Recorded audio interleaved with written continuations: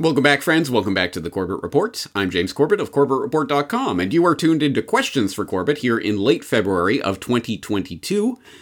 And this week's question revolves around a problem that I know everyone in the conspiracy realist space who has ever tried to engage a normie on a issue of substance will be able to understand and empathize with. And it revolves around that famous quotation from Mark Twain, how easy it is to make people believe a lie, and how hard it is to undo that work again. Yes, especially on touchstone, really hot-button issues where we have received however many thousands of hours of cultural indoctrination and programming from the time we are kids to believe certain things about the world, and so you can make a blithe, trite statement in just a few words that can be completely wrong, and you, as a clued-in, switched-on conspiracy realist, may have thousands of hours of research experience under your belt, and boy, do I know about this subject, and I'm going to set you straight on whatever it is, fill in the blank. But then, of course, you're in the position of the madman with all of this knowledge and information, trying to condense it down into conversational format so that you can respond to those few words that person laid out with the hundreds and hundreds and hundreds of documented pieces of detail that deconstruct the lie.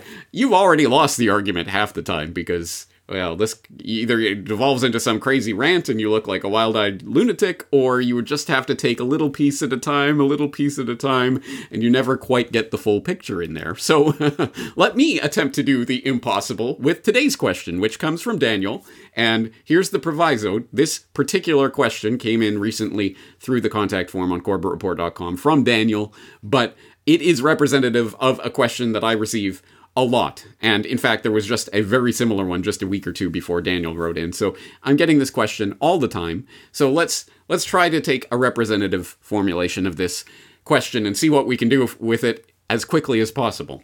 Daniel's question: I have watched many of your videos and appreciate all you do so very much. Thank you. The one area that I question your views on is climate change. I feel sure that it is happening, and I wonder if you feel it is all a hoax simply by association with Gates and others who are investing in associated endeavors. I do not think it is a hoax. I think they are using it just like they use other events to their advantage. What do you say? Respectfully, Daniel. P.S. Thanks again. All right. Thank you, Daniel, for that very respectfully formulated question. I appreciate that. So, let me do my best to answer this question as quickly as possible, because as anyone who has been following the Corbett Report over the years will know, I have spent literally, at the very least, dozens and dozens of hours talking about the entire can of worms that this opens up, because this isn't just one little question. I mean, I guess I could answer, do you think it is a hoax? Actually, I couldn't even answer that question, because my first question would be, what's it? What do you mean by it? What do you mean by climate change? That would be a good place to start, because the answer to that question will have many subsidiary and other questions and branches, and we can go off in that direction or this direction. I get what you are asking fundamentally, but it is a much, much, much bigger subject than you might think. Just, it's easy to ask the question, but the answer is complicated. So I'm going to do it. I'm going to answer this question in 1 minute. Brock, put the timer up on screen, please, and let's get things rolling. So, all right, are you ready? Get set. Go. All right, Daniel, first we'll need to define our terms. So we'll have to determine what the average global temperature is and how it's measured. Then we'll have to examine the temperature record to make sure we have an accurate data set to work from. And then we'll have to deal with any anomalies presented by the data in the record. And of course, we'll have to present that data accurately. And then we'll have to listen to actual environmental scientists about the usefulness of the anthropogenic global warming hypothesis to the work of actually preserving natural ecosystems. And we should talk to scientists about the models that form the backbone of our ability to forecast the impact of our actions. We should also keep in mind the politicization of the message and how that interferes with such forecasts, while not forgetting how the nature of science itself is transformed by the perception of crisis. We should also make sure that we are in fact dealing with science and not pseudoscience by clearly stating and then testing a falsifiable hypothesis. And oh, time up. Oops. Didn't quite make it, did we? Well, we put a lot on the table there. I hope you agree. There's a dozen or so links for you to start exploring on various aspects of the question that you are asking, but I can and I dare say I will go on. We should keep in mind that there are other political agendas at play here. You should also find out more about the IPCC, the much vaunted IPCC, and how they compiled their infamous report that has so definitively concluded the science on global warming. You'll have to address the fact that 95% of scientists all believe in global warming or climate change or whatever you're calling it this week, right? We should also address the question of why anyone would lie about this. So, I mean, we all know that the big oil companies knew about this for decades and actively covered it up, right? Hashtag Exxon knew. And what about the scientists? Of course. I mean, why would scientists lie and participate in some giant hoax, huh? We'd have to address that question. And what's the ultimate thesis here? Do you believe that big oil actually supports this transformation of the economy into the new green economy on the basis of some global warming lie about their product? How can you possibly explain that? I could go on. I really, really could.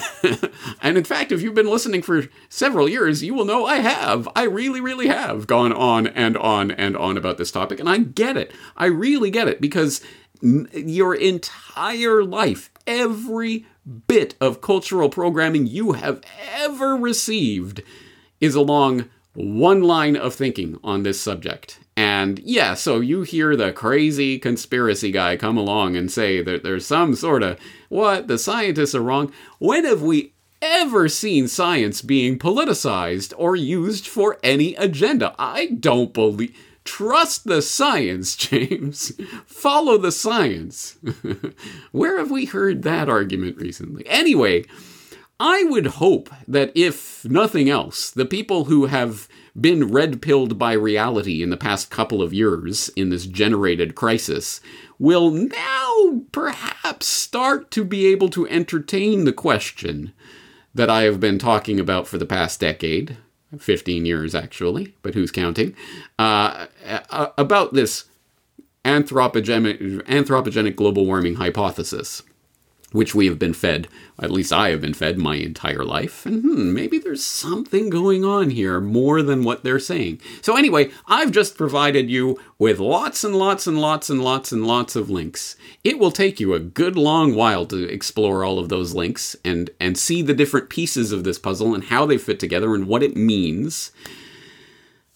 When you're done with that, come back. I'll have some more for you. But I think that's a good amount of material to get you started. And sorry, I didn't quite make it in 60 seconds, but I did my level best. Anyway, this is, in addition to an answer to that question, can of worms, that Daniel and others have opened, it is also a demonstration of the point that it's very easy to ask a simple question or make a simple statement, but elaborating on the reasons, the real deconstruction of the reasons behind all of this and trying to support it, that can take hours, days, weeks, months, years. It could take your whole lifetime. So let's keep that in mind when we're attempting to communicate this information to others. And I hope this is at least the beginning of an answer to people like Daniel. And I know there are many people like Daniel out there in the audience. Some people might question climate change. Some people might question, oh, I agree with you, but the overpopulation is the big problem, James. I do get this question from time to time, and I do my best. I put out lots and lots and lots and lots and lots of material on these subjects, and I get that it takes a lot of effort to go through all of this material and source all of the documents I'm citing and what have you, but I think if you are genuinely interested in this, it will be worth your while to start exploring this and questioning your own assumptions on this subject. Having said that, I think we'll just wrap it up. Short and sweet, right? James Corbett, CorbettReport.com.